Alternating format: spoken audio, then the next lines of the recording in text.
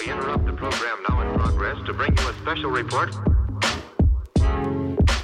Here are the highlights this morning's news. From the WPGU News Desk, here's today's headlines on WPGU 1071, Champaign's Alternative.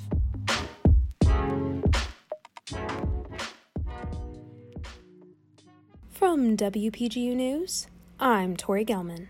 It's Tuesday, November 30th, 2021.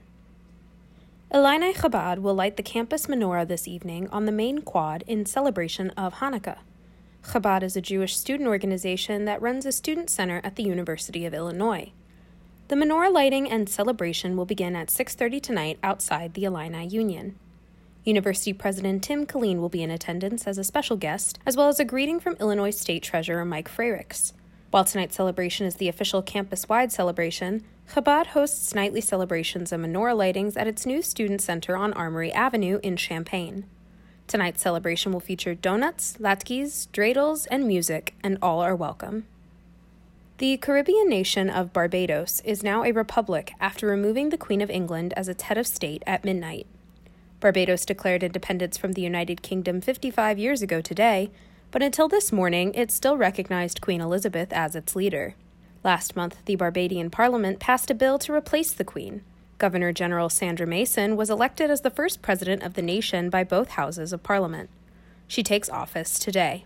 Barbados will remain a part of an association of over 50 former territories of the British Empire. Prince Charles will attend the ceremonies as guest of honor. President-elect Mason says the shift to the new government helps to move away from Barbados's colonial history. Ghislaine Maxwell's trial over her alleged involvement in Jeffrey Epstein's sex crimes began yesterday. The federal prosecutor on the case called Maxwell and Epstein partners in crime.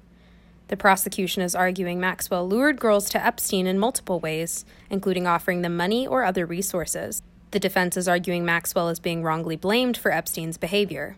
Maxwell faces charges of sex trafficking of a minor, enticing and transporting minors to engage in illicit sex acts, and conspiracy.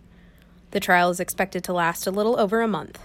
Maxwell could face up to 70 years in prison if found guilty on all counts. University of Illinois students of all majors will take the stage tonight and tomorrow night to perform in several university music ensembles. The Jazz Combos perform tonight at 7:30 in the Krannert Center Studio Theater. Audience members will hear works by famous artists like Count Basie and Duke Ellington, as well as pieces by contemporary composers. Illini Strings and the Philharmonia Orchestra are partnering for tomorrow's concert at 7:30 in Krannert's Follinger Great Hall. The performance will feature Tchaikovsky's Swan Lake Suite and Schubert's Overture to Rosamunde. Under new COVID-19 guidelines, all audience members will have to show proof of vaccination or a negative test result to enter the theaters. For tickets and information, visit the Krannert Center's website. The Illinois volleyball team earned an at-large bid to the NCAA tournament for the first time since 2019 and will play West Virginia in the first round on Friday at 4 p.m. Illinois looks to win its first postseason match since 2018 on Friday night. The Fighting Illini finished the regular season with a 20-11 record and came in 7th in the Big Ten with a 12-8 record. Illinois concluded its regular season with a sweep of Michigan State for its 11th three-set victory of the season. The Fighting Illini will take on West Virginia in Lexington, Kentucky this Friday. The Mountaineers finished their regular season with a 19-9 record after going 8-8 in the Big 12. And that is the news for today. Contributing reporting for today's newscast is provided by Justin Malone, Laszlo Toth, Jane Knight, Owen Henderson, and Jackson Janes. Our regional editor is Josie Alameda, our political editor is Jane Knight, our sports editor is Jackson Janes, and our arts and entertainment editor is Mac Dudley. Our deputy news director is Emily Crawford, and our news director is Justin Malone. For WPGU News, I'm Tori Gelman.